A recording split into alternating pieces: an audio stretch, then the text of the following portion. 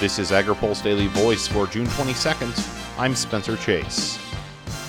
The House narrowly passed its version of the Farm Bill on Thursday, clearing the way for the chamber to bring its legislation into negotiations with the Senate. The bill passed in a tight 213 to 211 vote. Speaking to reporters after the bill's passage, House Ag Committee Chair Mike Conaway said he knew it was going to be a close one. I wasn't surprised because we were counting noses and we thought we knew where everybody was, but everybody's subject to changing their mind right up until they gavel it out. And so I knew it was going to be razor thin.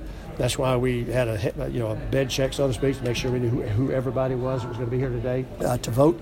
And so I knew it was going to be a 1 or 2 vote margin. So not surprised at the margin, but I'm not surprised either way because I just knew it was going to be close.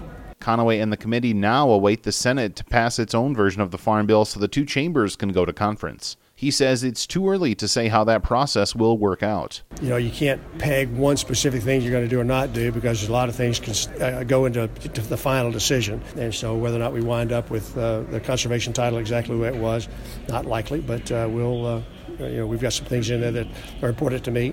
There's things in there that are important to Peterson, and we'll see how he engages. Conaway says ultimately a final bill needs to be passed by the end of September. With all the uncertainty in production agriculture right now in rural America, with the Farm Bill uncertainty that we've had, the 5 years of horrible economic circumstances, the trade anxiety that's out there right now, being able to get the Farm Bill done on time would help alleviate just a modest amount of some of that anxiety, and rural America deserves us getting it done on time. Senate Majority Leader Mitch McConnell filed cloture on the Senate Farm Bill on Thursday. That bill is expected to be voted on next week. Reporting for AgriPulse, I'm Spencer Chase.